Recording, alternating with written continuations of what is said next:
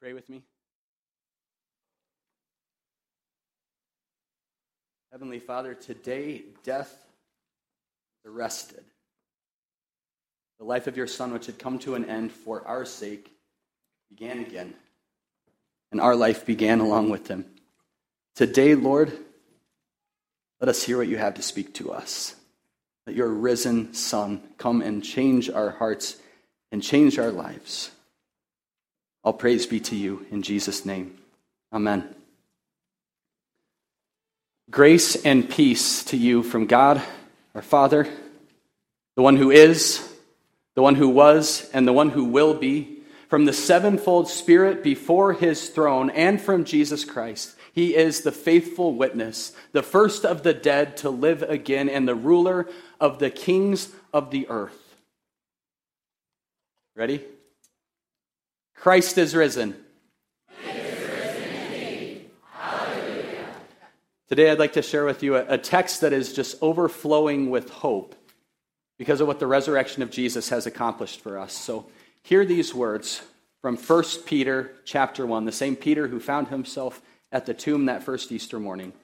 He says this, "Blessed be God the Father of our Lord Jesus Christ. According to his great mercy, he has caused us to be born again to a living hope through the resurrection of Jesus from the dead, to an inheritance that is imperishable, undefiled, and unfading, kept in heaven for you, who by God's power are being guarded through faith for a salvation ready to be revealed in the last time.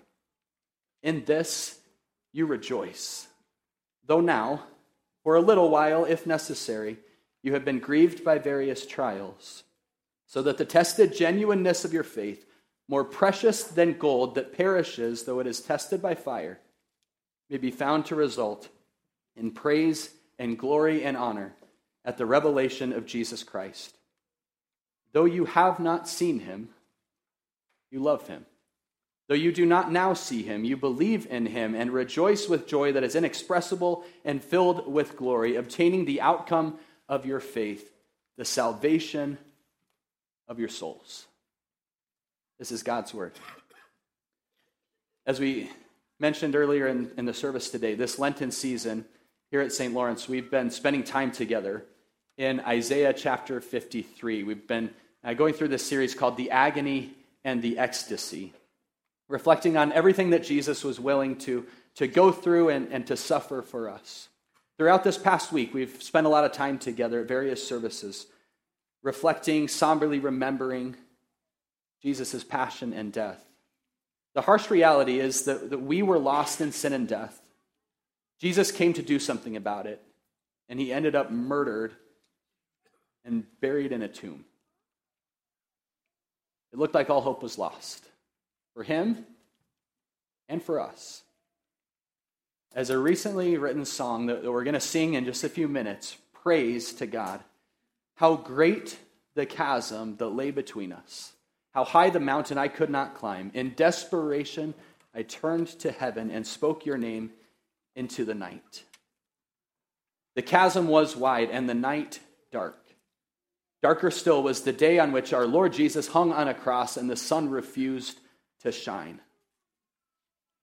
But, as the great hymn says that we'll get to sing together today also, the pains that he endured, our salvation have procured. Yesterday, the Lord of life lay dead in a tomb, but now yesterday's agony has come to a sudden and decisive end because Jesus is alive. He burst the bonds of death, destroyed its power over us forever, and now lives and reigns to all eternity. And because of that, our sins are forgiven. Our fear is gone. Our desperation has been utterly obliterated. Yesterday's agony has given way to today's ecstasy.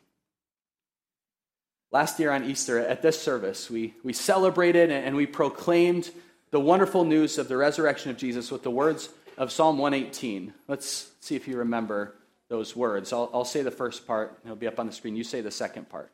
Ready? This is the day that the Lord has made. Let us rejoice and be glad in it. This is the day. The night is past. Yesterday is gone. Today, your sin and shame have been left forever dead behind in the tomb. Today, the Lamb who was slain has slaughtered death. Today, the risen one sees us, his offspring, and rejoices, and our hearts rejoice as well. Our Lord and Savior is alive again and exalted to the highest place. Today, we exult in him. Today, we are truly ecstatic. But is today's ecstasy going to last? Does it have holding power? Will today's high carry over into tomorrow, or will our joy fade along with the songs of triumph and celebration that we sing here today? We can talk all we want about yesterday's agony and today's ecstasy, but what if tomorrow tragedy strikes? For that matter, what if you're sitting there right now in agony because of something going on in your life, and no matter how hard you try, you just don't really feel all that ecstatic this morning? How can you? The slowly creeping illness your loved one is suffering from, with the threat of divorce looming, with the bills piling up and the bank account running dry. Even if everything is well today and you're riding today's high with a heart free from worry or pain, agony may yet come. Peter told us that, didn't he? Now for a little while, if necessary, you have been grieved by various trials, so that the tested genuineness of your faith, more precious than gold that perishes though tested by fire, may be found to result in praise and honor and glory at the revelation of Jesus Christ. Jesus has risen from the dead, but we still suffer. We need something real, something genuine, something lasting. What's the answer? The answer is hope. And this hope is not a wishy-washy wish that will wash away, but the solid promise of the living God, a firm and certain conviction that what he has done for us, what he has won for us, changes everything and is real and genuine and lasting. In fact, Peter says that this hope, like Jesus, is living. Will you read that verse with me? Blessed be the God and Father of our Lord Jesus Christ. According to his great mercy, he has caused us to be born again to a living hope through the resurrection of Jesus Christ from the dead. We have a living hope because we have a living Lord. But what exactly does this mean? Well, for one thing, our living hope is the opposite of a dying hope. It's not a pipe dream that we desperately wish were true, but we suspect probably is not. It is a certainty in what we know is true and what we know is coming true even now. Biblical living hope is a hope that sees the future as clearly as it sees the past, that through the eyes of faith grasps onto what will be because of what Jesus has done. And what Jesus has done is conquer death in the flesh. When Jesus rose from the dead, it wasn't simply that his spirit came alive again, though his body remained dead in the grave. Jesus was not a ghost. He was a dead man who came back to life again. Real flesh and blood life. And the promises that he's made to us are real and tangible and flesh and blood. Real flesh and blood resurrection in the future, and real flesh and blood living right now. One of the saints of old has said of Jesus that he died in order that we should no longer be afraid of death. And he rose again so that we might have a hope of rising again through him. The hope that Jesus gives us is that just as Christ was raised from the dead by the glory of the Father, we too might walk in newness of life. The hope that Jesus gives us is that the one who raised him from the dead will also give life to our mortal bodies through his Spirit who dwells within us. And so our living hope is a hope for living, a hope in real and eternal life tomorrow, and a hope for living out today. But it might be fair to wonder, is hope something I really need? was having a conversation with a friend this past week, and we were talking just about the state of the church, and he said, I think the reason the church is struggling in first world countries is because people just don't feel like they need hope anymore. They have everything that they need, so the church is irrelevant. Perhaps nowhere is this more apparent than in Europe, where these big cathedrals so often sit empty. Although there was one that never really seemed to be empty. Unfortunately, I have to say was, at least for now, because of what happened to it this past Monday. Most of us have heard a lot about the fire at Notre Dame in Paris. We've seen the photos of the utter destruction of the blaze that started on the roof and soon engulfed the whole structure. We've watched with sadness the video of its famous spire crumbling to the ground. I had the privilege of actually singing at Notre Dame back in 2007 with my college choir. It was just an incredible experience. I don't know why the church is so funny. Yeah, it was an incredible experience with an incredible hairstyle. But for me and for so many who have experienced the beauty of this place firsthand, not my beauty, but the beauty of the church behind me, the loss of this cathedral actually feels pretty personal. There's a Parisian named Elizabeth Calley who was interviewed. She lives in the neighborhood near Notre Dame, and she said, "I'm devastated. It's a symbol of Paris. It's a symbol of Christianity. It's a whole world that is collapsing."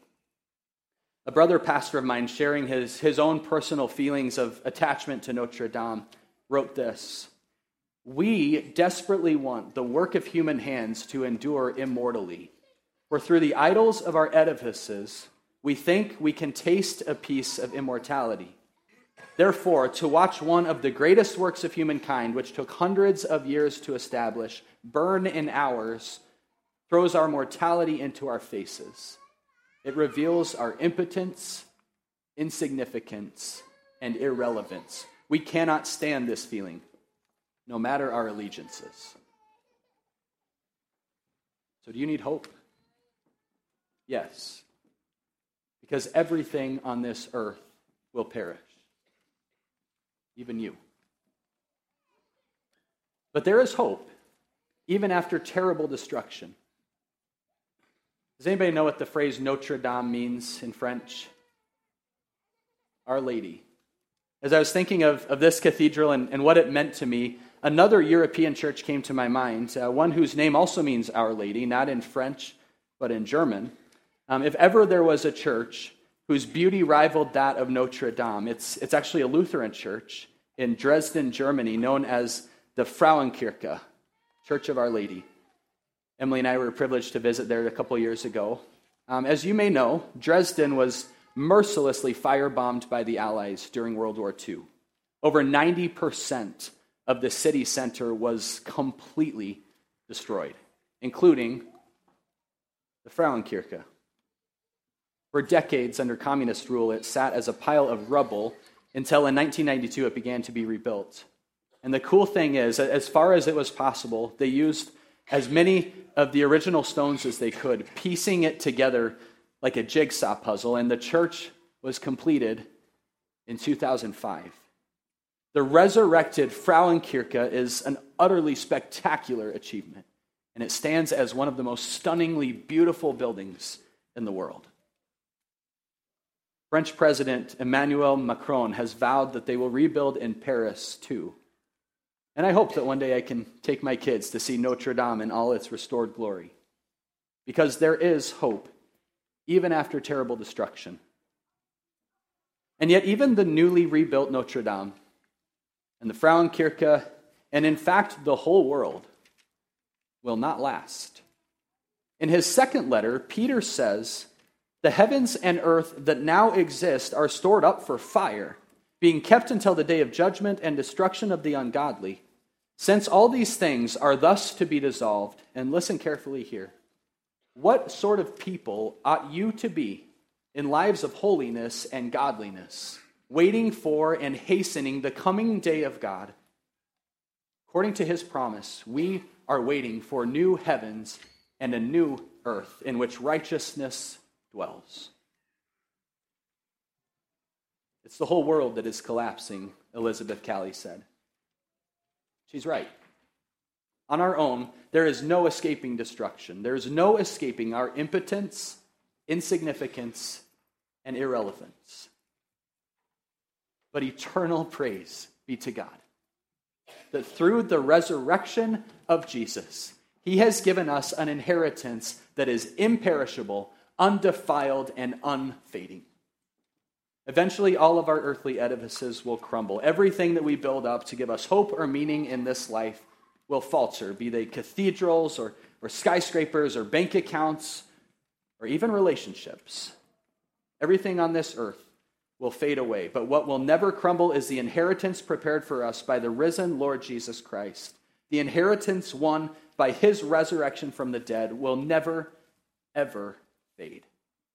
Martin Luther once said, "This inheritance does not change. It remains fresh and green forever." On earth, no pleasure is so great that it does not become unpleasant as time goes on. We see that one becomes weary of everything. But this blessing is different. This blessing is different. This blessing, this inheritance is being kept safe for us until the day when the heavens and the earth will be brought to an end, when our perishable bodies will be clothed with the imperishable, and we will rise like Jesus did to live forever in God's new heavens and new earth. Because we, as Peter says, are being guarded through faith for a salvation ready to be revealed in the last time, and in this we rejoice. Right now, we see it with the eyes of faith, not yet with the eyes of our body. Again, Peter says, though you have not seen him, you love him. Though you do not now see him, you believe in him and rejoice with joy that is inexpressible and filled with glory. Earlier I asked you if you needed hope. Now let me ask you this. Do your neighbors need hope? Do the people that God has placed in your life need to know that Jesus Christ is risen from the dead and has prepared for them an imperishable, undefiled, and unfading inheritance? Your salvation is ready to be revealed. So is theirs. And God wants to use you to begin to reveal it to them. We have a living hope in the resurrection, in the inheritance Jesus has prepared for us, in the salvation ready to be revealed in us and to us. The grave is empty, and our hearts are full of hope. May our mouths and our lives be also. So today and tomorrow and forever, let us shout the hope that fills us. Are you ready? Christ is risen. He is risen indeed. Hallelujah. Now may the peace of God, which transcends our understanding, guard your hearts and minds in our risen Lord, Christ Jesus. Amen. We have a chance now to worship the Lord with our offerings, and as we do that, we're going to be singing a song called Living Hope that is all about what Jesus has done for us.